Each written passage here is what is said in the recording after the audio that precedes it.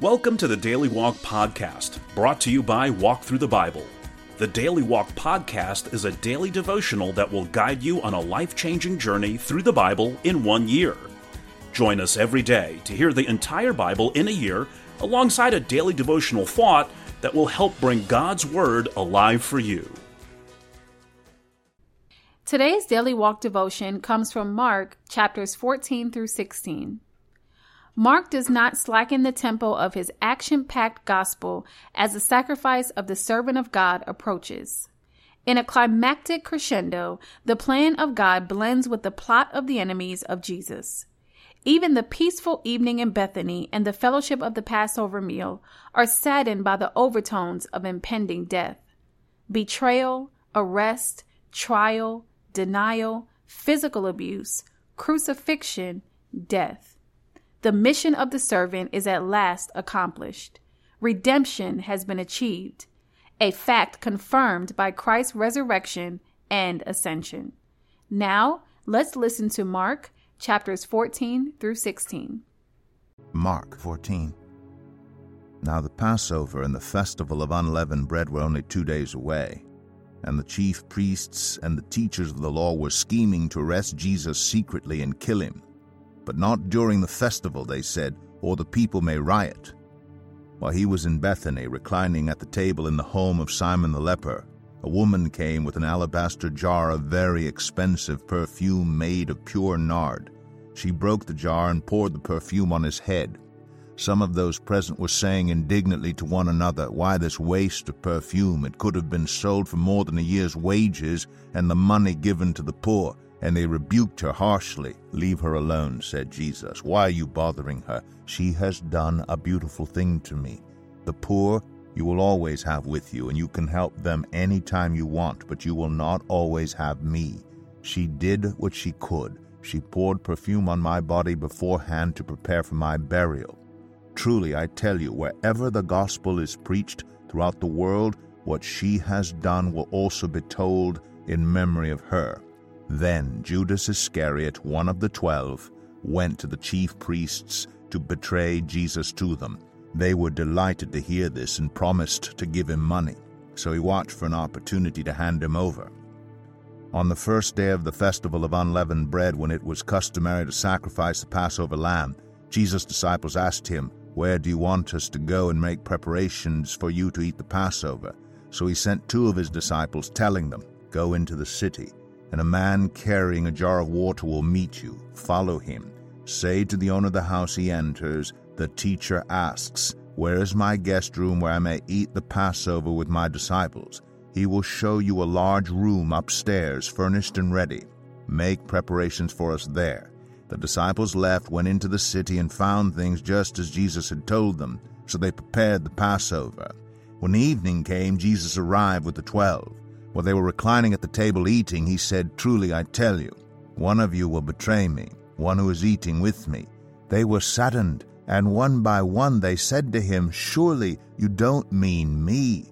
"It is one of the 12, he replied, "one who dips bread into the bowl with me. The Son of Man will go just as it is written about him, but woe to that man who betrays the Son of Man.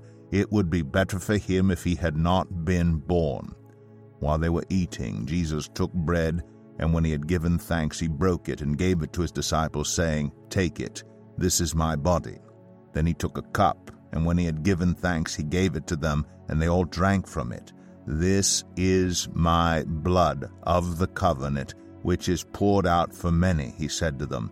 "Truly, I tell you, I will not drink again from the fruit of the vine until that day when I drink it new in the kingdom of God." When they had sung a hymn, they went out to the Mount of Olives. "You will all fall away," Jesus told them, "for it is written, 'I will strike the shepherd, and the sheep will be scattered.' But after I have risen, I will go ahead of you into Galilee."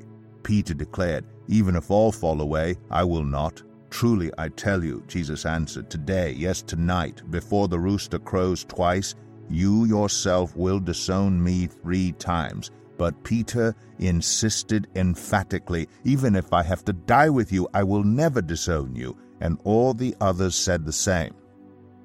They went to a place called Gethsemane, and Jesus said to his disciples, "Sit here while I pray." He took Peter, James, and John along with him, and he began to be deeply distressed and troubled. "My soul is overwhelmed with sorrow to the point of death," he said to them. "Stay here and keep watch." Going a little farther, he fell to the ground and prayed that if possible the hour might pass from him. "Abba, Father," he said, "everything is possible for you. Take this cup from me, yet not what I will, but what you will." Then he returned to his disciples and found them sleeping. "Simon," he said to Peter, "are you asleep? Couldn't you keep watch for 1 hour? Watch and pray so that you will not fall into temptation. The spirit is willing, but the flesh is weak." Once more he went away and prayed the same thing. When he came back, he again found them sleeping because their eyes were heavy. They did not know what to say to him. Returning the third time, he said to them, "Are you still sleeping and resting? Enough, the hour has come. Look, the Son of Man is delivered into the hands of sinners. Rise, let us go. Here comes my betrayer." Just as he was speaking, Judas, one of the 12, appeared. With him was a crowd armed with swords and clubs, sent from the chief priests, the teachers of the law, and the elders. Now the betrayer had arranged a signal with them. "The one I kiss is the man. Arrest him and lead him away under guard." Going at once to Jesus, Judas said, "Rabbi," and kissed him. The men seized Jesus and arrested him. Then one of those standing near drew his sword and struck the servant of the high priest, cutting off his ear. "Am I leading a rebellion," said Jesus, "that you come out with swords and clubs to capture me? Every day I was with you teaching in the temple courts, and you did not arrest me, but the scriptures must be fulfilled." Then everyone deserted him and fled. A young man wearing nothing but a linen garment was following Jesus. When they seized him, he fled naked, leaving his garment behind. They took Jesus to the high priest, and all the chief priests, the elders, and the teachers of the law came together. Peter followed him at a distance right into the courtyard of the high priest. There he sat with the guards and warmed himself at the fire. The chief priests and the whole Sanhedrin were looking for evidence against Jesus so that they could put him to death, but they did not find any. Many testified falsely against him, but their statements did not agree. Then some stood up and gave this false testimony against him. "We heard him say, 'I will destroy this temple made with human hands, and in 3 days will build another not made with hands.' Yet even then their testimony did not agree." Then the high priest stood up before them and asked Jesus, "Are you not going to answer? What is this testimony that these men are bringing against you?" But Jesus remained silent and gave no answer. Again the high priest asked him, "Are you the Messiah, the Son of the Blessed One?" "I am," said Jesus. "And you will see the Son of Man sitting at the right hand of the Mighty One and coming on the clouds of heaven." The high priest tore his clothes. "Why do we need any more witnesses?" he asked. "You have heard the blasphemy. What do you think?" They all condemned him as worthy of death. Then some began to spit at him. They blindfolded him, struck him with their fists, and said, "Prophesy!" And the guards took him and beat him. While Peter was below in the courtyard, one of the servant girls of the high priest came by. When she saw Peter warming himself, she looked closely at him. "You also were with that Nazarene Jesus," she said, but he denied it. "I don't know or understand what you're talking about," he said, and went out into the entryway. When the servant girl saw him there, she said again to those standing around, "This fellow is one of them." Again he denied it. After a little while, those standing near said to Peter, "Surely you are one of them, for you are a Galilean." He began to call down curses, and he swore to them, "I don't know this man you're talking about." Immediately the rooster crowed the second time. Then Peter remembered the word Jesus had spoken to him, "Before the rooster crows twice, you will disown me 3 times." And he broke down and wept. Mark 15.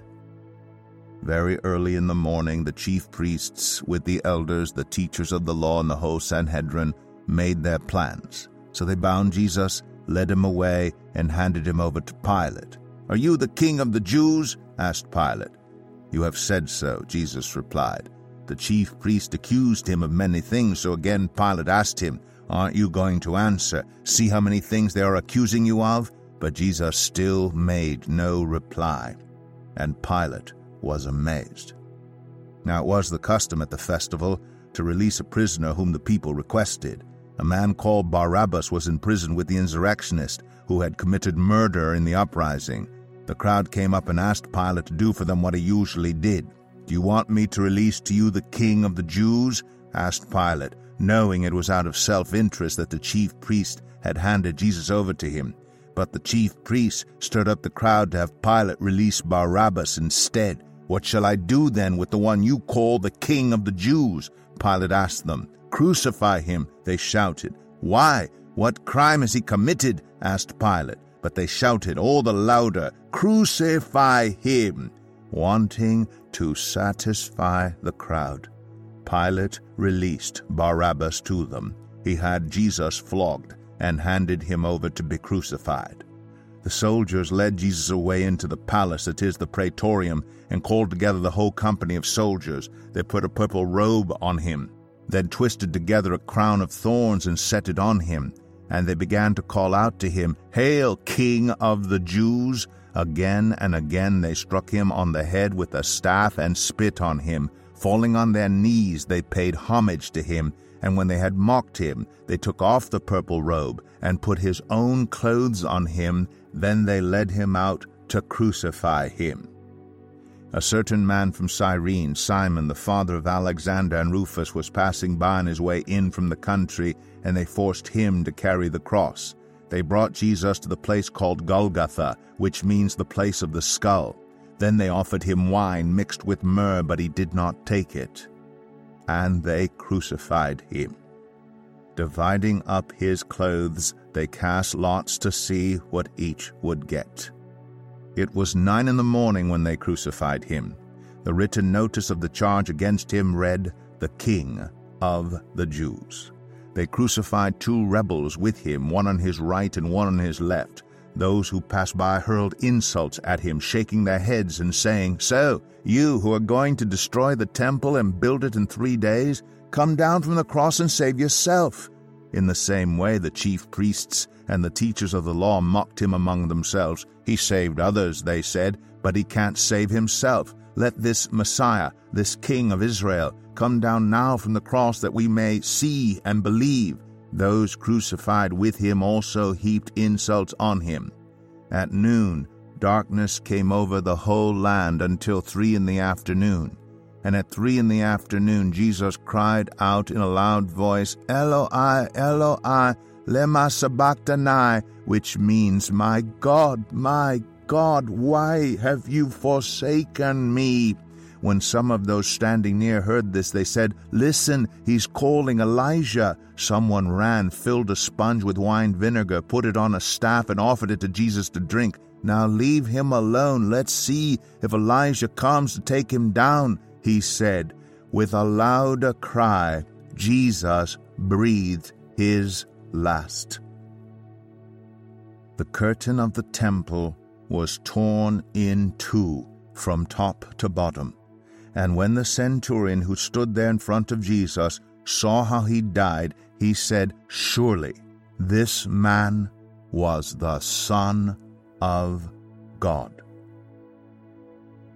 Some women were watching from a distance. Among them were Mary Magdalene, Mary the mother of James the younger and of Joseph, and Salome. In Galilee these women had followed him and cared for his needs. Many other women who had come up with him to Jerusalem were also there. It was preparation day, that is, the day before the Sabbath, so as evening approached, Joseph of Arimathea, a prominent member of the council who was himself waiting for the kingdom of God, went boldly to Pilate and asked for Jesus' body.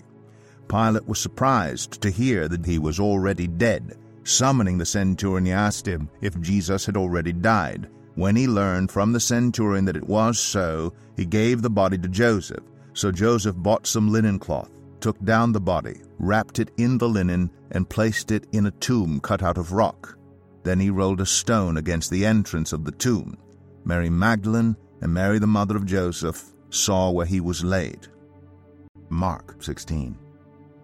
When the Sabbath was over, Mary Magdalene, Mary the mother of James, and Salome bought spices, so that they might go to anoint Jesus' body. Very early on the first day of the week, just after sunrise, they were on their way to the tomb, and they asked each other, "Who will roll the stone away from the entrance of the tomb?" But when they looked up, they saw that the stone, which was very large, had been rolled away. As they entered the tomb, they saw a young man dressed in a white robe sitting on the right side, and they were alarmed. "Don't be alarmed," he said. "You are looking for Jesus, the Nazarene, who was crucified. He has risen. He is not here. See the place where they laid him. But go, tell his disciples and Peter, he is going ahead of you into Galilee. There you will see him, just as he told you." Trembling and bewildered, the women went out and fled from the tomb. They said nothing to anyone, because they were afraid. When Jesus rose early on the first day of the week, he appeared first to Mary Magdalene, out of whom he had driven 7 demons. She went and told those who had been with him and who were mourning and weeping. When they heard that Jesus was alive and that she had seen him, they did not believe it. Afterward, Jesus appeared in a different form to 2 of them while they were walking in the country. These returned and reported it to the rest, but they did not believe them either. Later, Jesus appeared to the 11 as they were eating. He rebuked them for their lack of faith and their stubborn refusal to believe those who had seen him after he had risen. He said to them, "Go into all the world and preach the gospel to all creation. Whoever believes and is baptized will be saved, but whoever does not believe will be condemned. And these signs will accompany those who believe. In my name they will drive out demons. They will speak in new tongues. They will pick up snakes with their hands. And when they drink deadly poison, it will not hurt them at all. They will place their hands on sick people, and they will get well."